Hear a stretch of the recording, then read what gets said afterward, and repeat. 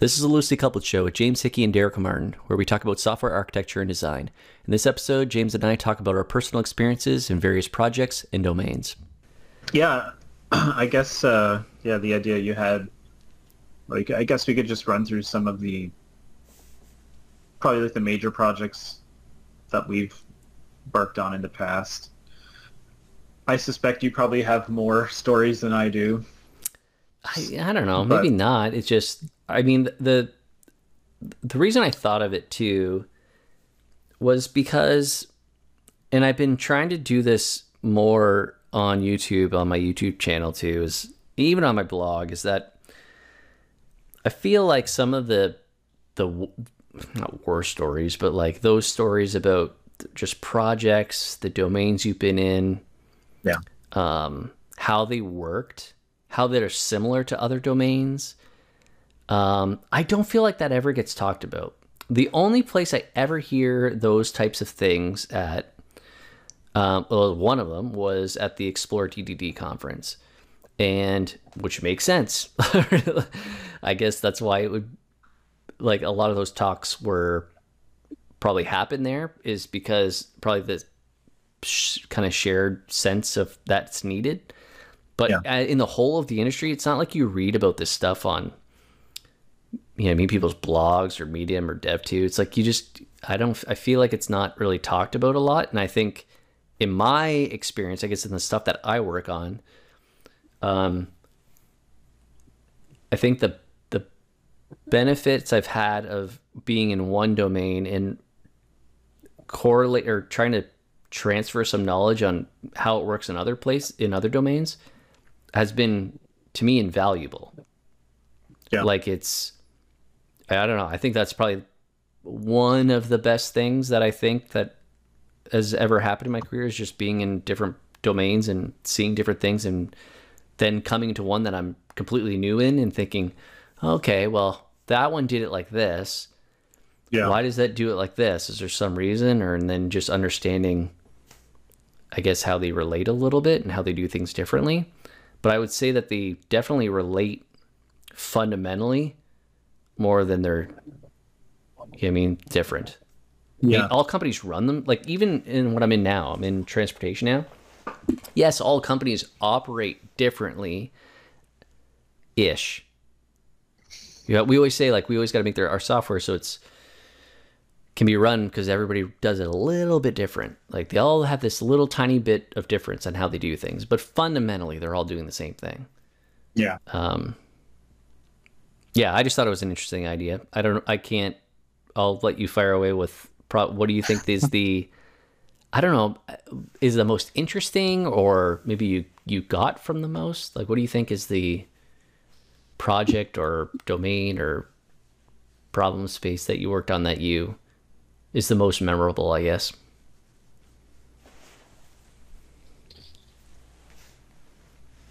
That I like. If you were to ask me if there was one project where I was stretched the most, where I learned the most overall, that definitely there's one, right? There's a big one that I think really kind of propelled me in a sense, but it and we can get into like what that was, but I wouldn't say like after that like my competency after that project was still not anywhere near where I'm at now, but yeah, so I think they're like probably relating to like careers in general.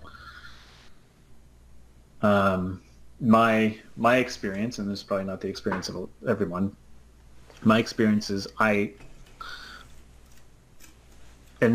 maybe this is because I've worked on product teams, and I've also worked on professional services, so like building smaller projects for third parties. So yeah, I mean, I've had instances where it's like I've been given this new big project to kind of work on or lead or whatever, right? So that was really like a challenge, I guess, right? Where I can see maybe if you stick with like a product kind of team, especially if it's like a developed stable product, I guess maybe, then I can see maybe that opportunity not happening, right? Unless maybe you switch companies or whatever. So, I mean, yeah, as far as like domains go, the first job I had was doing this enterprise, in quotes, enterprise software in the automotive sector.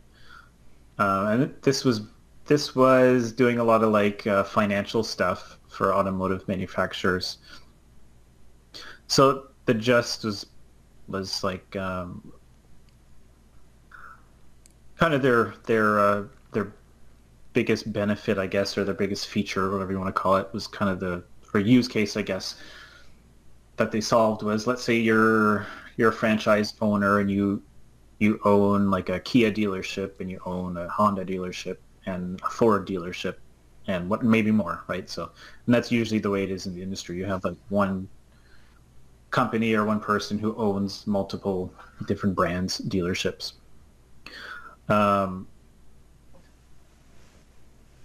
So there's a problem in those. How do you compare the financials from a Ford dealership and compare that with like a Kia dealership? Because it, like, in the actual industry, the way Ford does its financials and accounting is different than how Kia might do them. So which basically ultimately it comes down to like account codes. So Ford's accounting for like vehicles sold or like trucks sold for the year might have like a corresponding code for Kia, so you could literally be like, let's just compare trucks sold. But a lot of times it wasn't that simple. It was like Ford had a bucket of like these categories, trucks and cars and compact and whatever falls under this account code. And the Kia might have that same bucket split up into like a bunch of other individual codes. So then this software had to like somehow, be intelligent enough to match those. That was really like the core of the whole thing. Like that was really like, this was a huge system, but really that was like the main thing it did. So yeah, I mean, the way that worked was basically they inserted this intermediate library, so to speak, which was basically like generic accounting codes. So they basically they took like the lowest common denominator of all the codes for all the companies. The way they could do this is because on staff they had lots of people who like worked in the industry. They had people who had worked at all these dealerships, and so like subject matter experts. So these people knew what the accounting codes were, and then they would work with the brands to figure that out too. So yeah, I mean, they basically just like had these codes that were lowest common denominator, and then you could kind of map, right? Okay, all these codes map to Ford's version, and then these map to Kia's version, and then just run some calculations to figure out how do you compare this to that. So yeah, I mean that was very, very interesting, and I've seen that in other industries too. That's what I mean. It's like they're the same, but they're different. It's like they all like there's nuanced differences, and then that's just an interesting problem space. I never necessarily would have thought about that because for sure, even around here, I think about it's like a few people own essentially all the dealerships. It's like what I mean. It's like a handful of people own all of them. Yep. Yeah, that's interesting. The one that is been the most enlightening, I guess, to me is I was working on a project for manufacturing, specifically to distill it down a little bit, in my area here around automotive, it's a lot of tool shops. So they're making the tools or they're making dies, and the are all I really don't know what to classify this as. I don't even know if it necessarily has a term, but I'll call them like it's project work basically. So you kind of the process is you have a GM, Ford, Chrysler, whoever it is, Honda.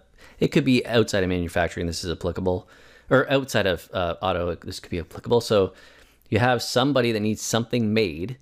They basically give you it's not even it could be a drawing on a napkin almost, or like a ridiculous picture that basically somebody's got to estimate how much it's going to cost to basically build a tool for it.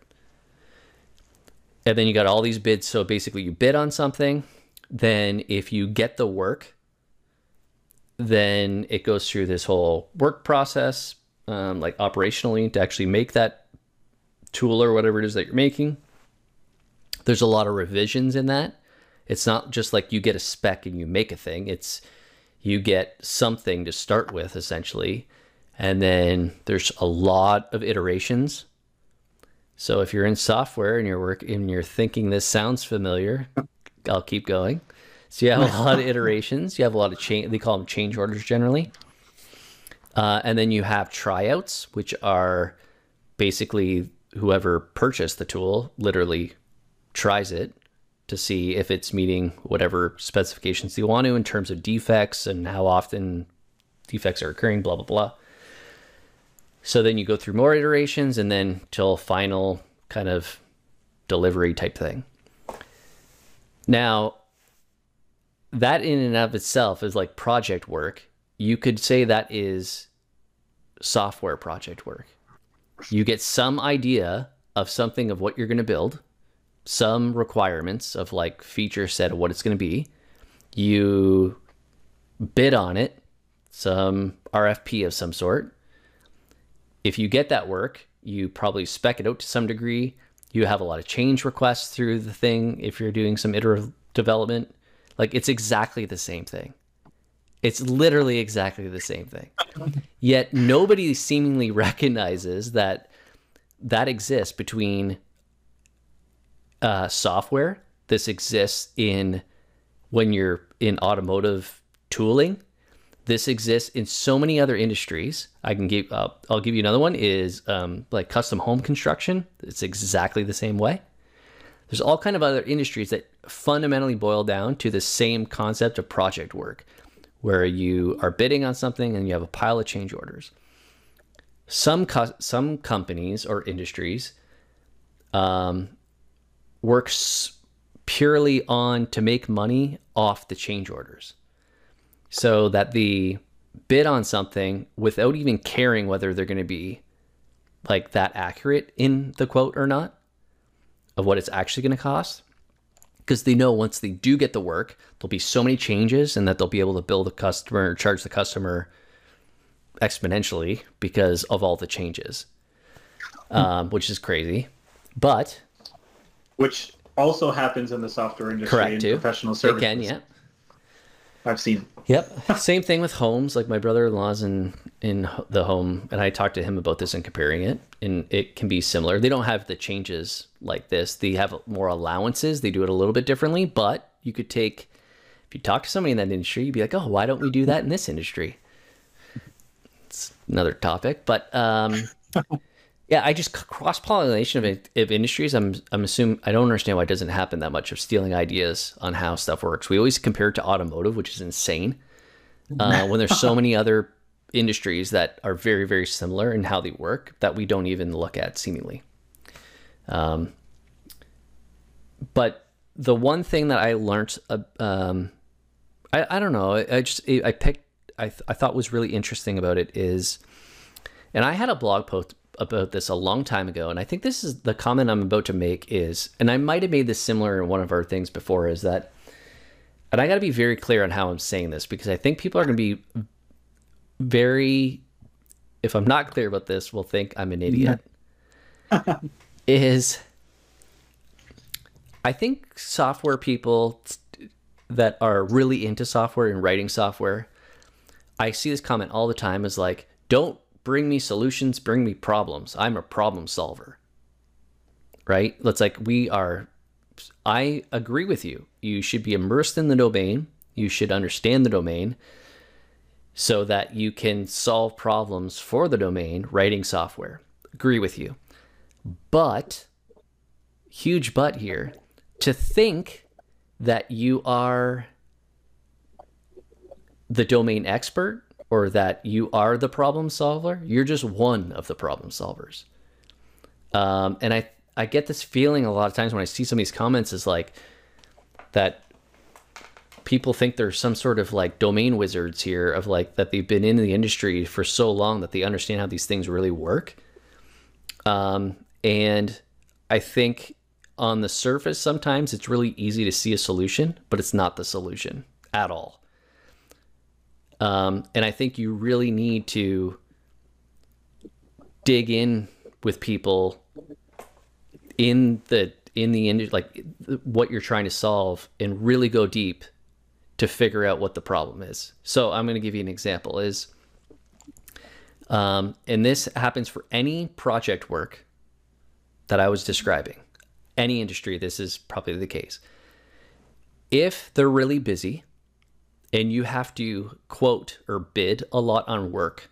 So if you're in the business of you're getting proposals and you got to basically bid on proposals or on RFQs, and you got to bid on these things.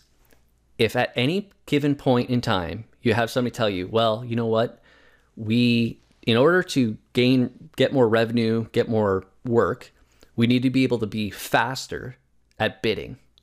I can tell you right now, that is not actually the problem. The problem isn't bidding faster, right? You could build a solution to make it easier to bid, right? Make it faster to bid so you can get more bids. It's like, well, we can't throw enough hooks, you know what I mean, with worms out. We want to throw a net out so we can get more work. What if that's not the problem? What if the problem actually was that you're losing money on some jobs and you should try to be making money on all your jobs? What if you're bidding on work that you never win? Right? Like, why wouldn't you rather the work that you are doing, that you are getting, like that you are winning, trying to maximize the margins on those rather than trying to get the onesie twosies and losing money on some and making money on some and just optimizing the work that you're actually working on? But it'd be very easy on the surface to say, oh no, let's create a net because we need to get more work. It's a strategy, but is that really the problem? Is that you can't bid fast enough? Not only is it that you can't bid fast enough, I would be curious to know if people are listening to this that are in having to estimate. Have you ever estimated work knowing what you estimated prior work that was similar? Now you may say, like in software, oh, nothing's similar. Well, actually a lot of stuff is similar. We just want to think everything's unique, for one. But in other industries, a lot of things are very similar. But you'd also be shocked to know that there is no feedback loop between in a lot of places of what the stuff you did. So if I bid on project A and I get it, I work on that project and we end up with a, say, 5% margin. If I bid on a year later, almost the exact same project, and I have no idea that I did that project a year ago, would I bid different if I did know about it? Most places don't know. Yeah. They know by the people that are bidding. They know by the actual what's in the heads of the historical stuff of what people know, which is exactly what most people in software do. They're estimating purely off of their own experience on what projects do, not empirically on how something went, right? Yeah. So a lot of that stuff that in that domain is like, oh, this is everywhere. And it made me think about how problems on the surface and what the solutions are. Um, yeah, a lot of times I think you got to go a lot deeper than what you think the easy solution is that may be really apparent. It's not really the root to what the problem is. Yeah, so like we were talking about, I started a new job 3 weeks ago or so, and I was brought into a discussion about just some like that like here's a list of issues that potentially are seemingly unrelated, and we could build features to like like this, build a feature for that, build a feature for that, oh, build another feature for that. But they had taken the time to actually like think more holistically about the problems and try to think about like one solution that addresses all of it kind of together. And so that, which is not typical, which I think every software developer knows. What I described, the first thing I described is like 99% of companies do. Yeah. And then you end up getting like a really fragmented product, and I think everybody knows what that's like. So yeah, that was interesting to see, and I think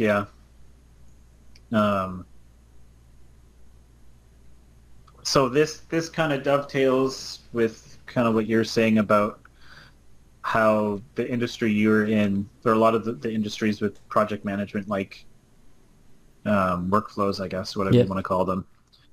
You can just take what we're doing in software and kind of apply it on top, so to speak, or a lot of the problems that have already been solved in our industry. Yeah, I mean they're different, right? Like they do them differently, I guess, in other ways. So now the product that I'm working on now is part of that is a whole change management. That's kind of like a whole main piece of the product. So if you have people who want to change a thing, then they have to go through a draft, add stuff, delete stuff, whatever, and then once they're ready for that to be like submitted for approval, then they get to see kind of the difference between the two states. So like here's what it was before you change it, and here's what it is when you did change it, and then that needs to be approved by somebody, and then that gets applied to kind of the master, so to speak, and then everybody sees that, which is basically Git. It's GitHub. I was gonna say. Yep. So it's really neat because this piece of the product is pretty much like GitHub, but it's like all those concepts applied to a whole other product, a whole other industry. So it's really neat. And what I was talking about with kind of having those list of problems and then having one solution to address those, the solution was really a lot of issues around like collaboration and things like that. There's just a solution where it's like, this is GitHub. Like, this is GitHub, but no, that's cool though, a different industry. Yeah, you can see the translation of how one industry is using something in a particular way, and you can just see how it transfers in its usage somewhere else. It's like just like an example, right? Like think of like you're an because one of those big project I had mentioned that kind of had the most effect in my career was in the life insurance industry, and that's kind of a common industry, I think, to bring up in like software development conversations. I mean, imagine you're like you are kind of part of that process of approving a insurance policy. And yeah, it can get really complicated, right? So it's like how old you are affects whether you smoke, your gender, where you live, past medical issues that we've had. Yeah, I mean, there's just a ton of things that it's like, if you're between the age of 18 and 25, then you'd like take this whole other like route to do the process. And then if you're over 30 to 40, then it's like a whole other set of rules that you have to follow, right? So it gets complicated.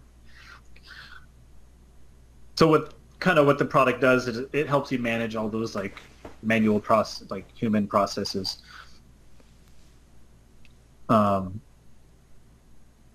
So like in some industries, those processes might change a lot. So how do you manage that? Well, it's just like software. You have software that, the code base changes a lot. How do you manage that? Well, it's like the collaborative part of that is using Git and then doing pull requests, being able to like review changes and Sounds diffs, familiar. which I've already described. Yeah. And it's like literally it's the exact same thing, but it's like applied to how a business does their like back end processes, their back office processes, whatever you want to call it. So it's yeah, and it's and again, it's like it's not what you were saying, like, oh, we think we're software developers and we're problem solvers and we know how to fix things. Like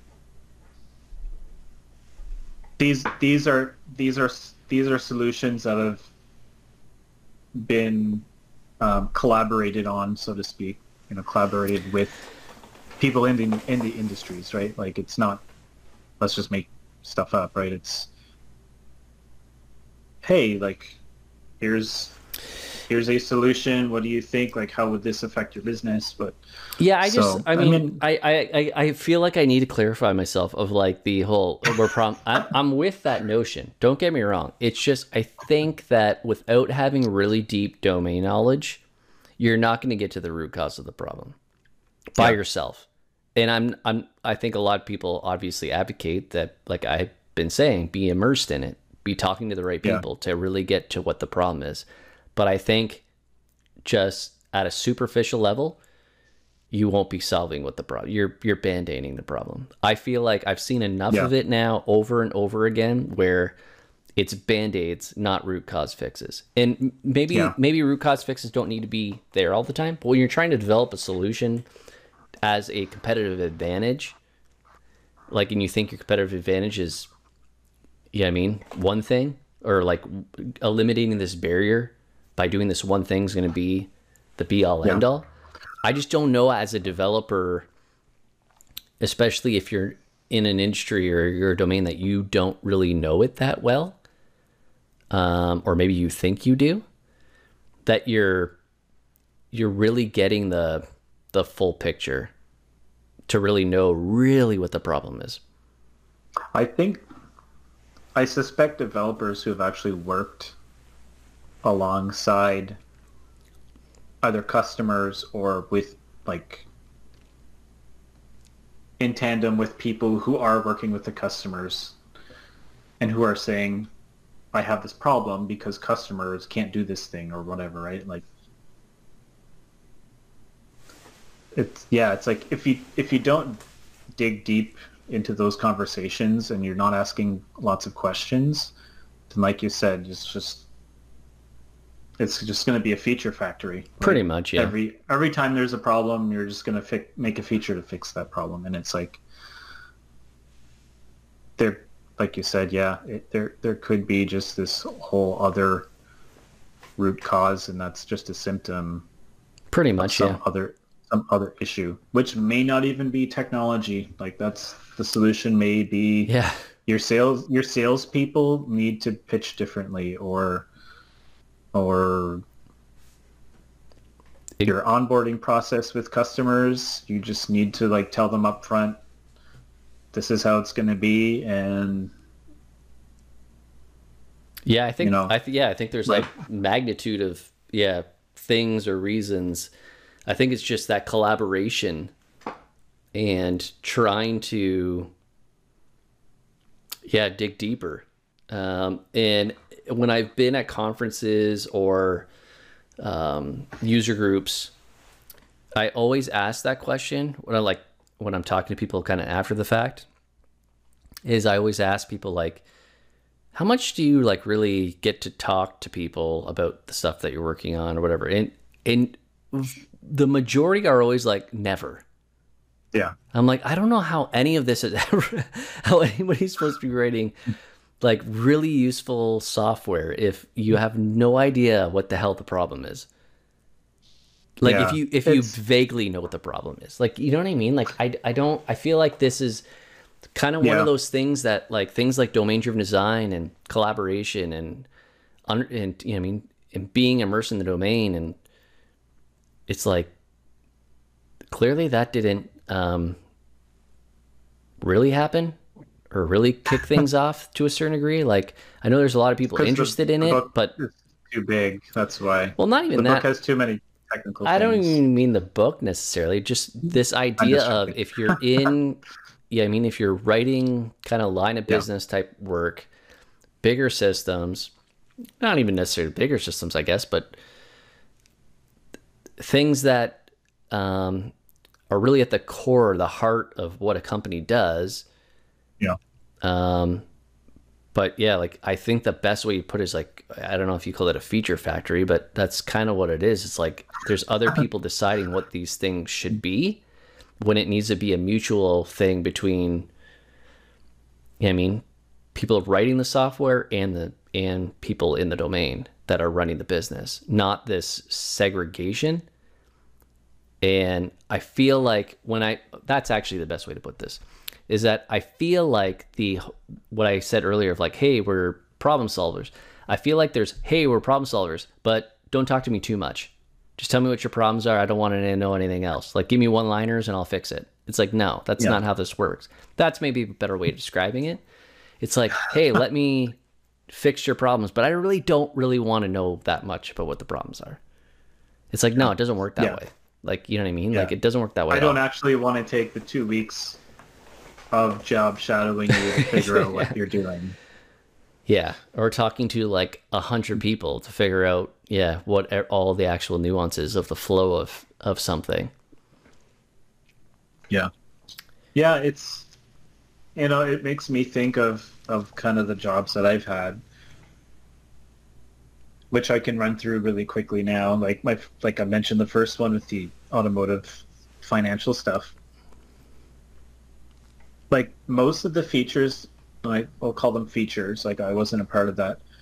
But like the features were being determined by like worked through with people who were like seasoned in the industry and they knew what needed to be done.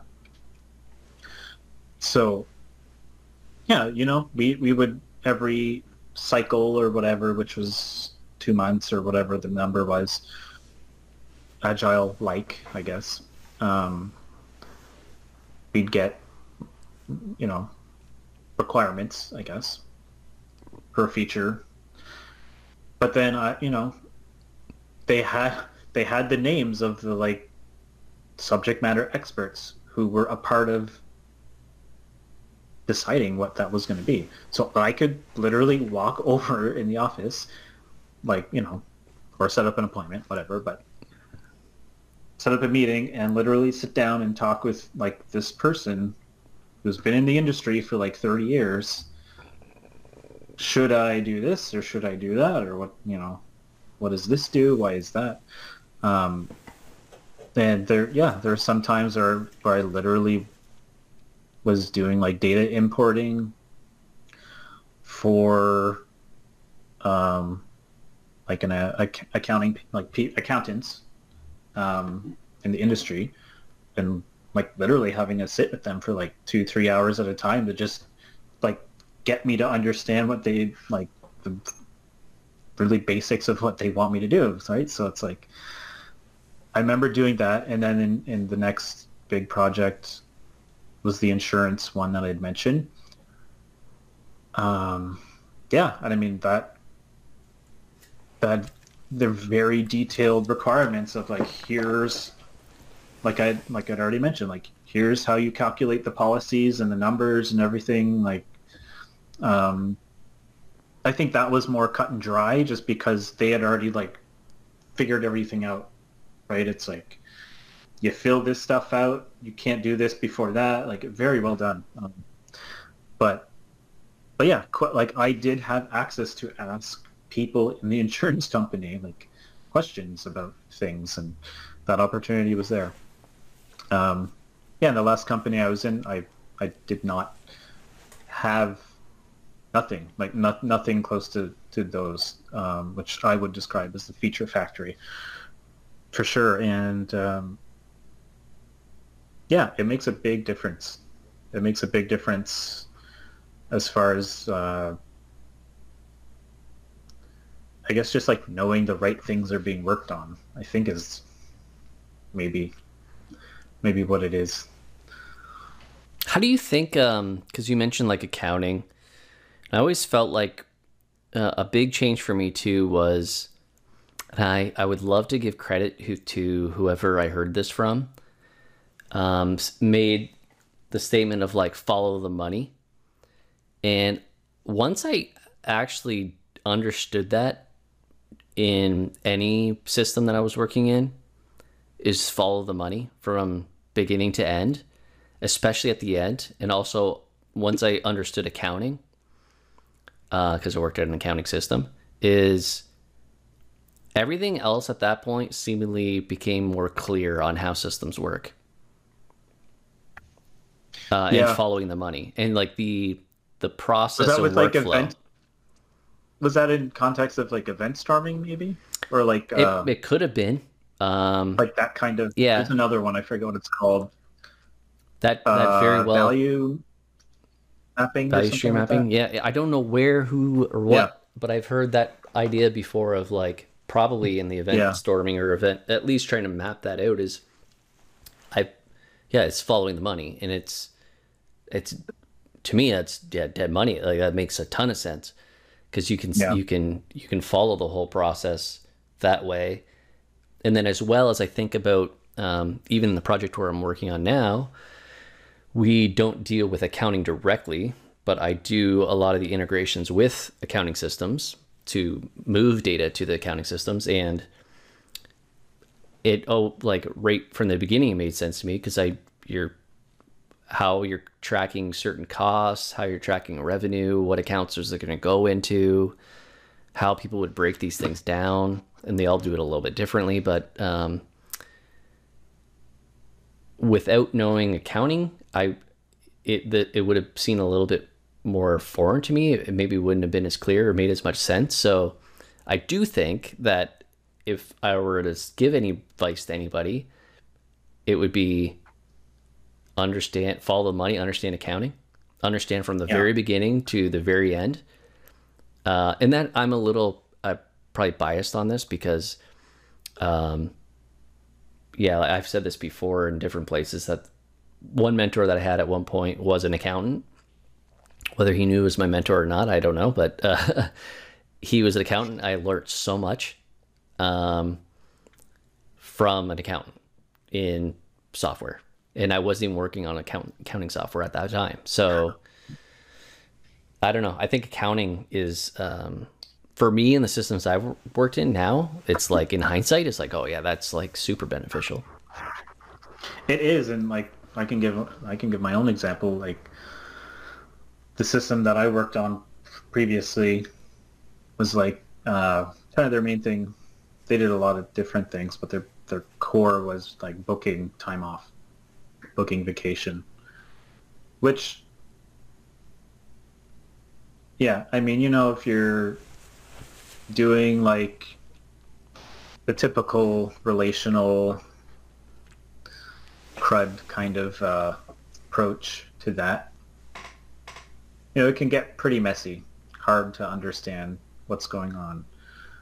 Um, and this kind of goes into like event sourcing, but it's accounting, right? So it's like that idea of like if I send you money, if I send you $1,000 and I actually meant to send 500, the bank will return the $1,000 and then I will send 500. Yep. You won't return the difference to me. Correct. Yeah. And so there's like concepts like that, right? Or it's like append only. Also. So I mean, you apply that to, instead of money, it's just like hours, and each account, if you want to call it that, which would just correspond to like a kind of time off that you can have, like vacation or appointments or whatever.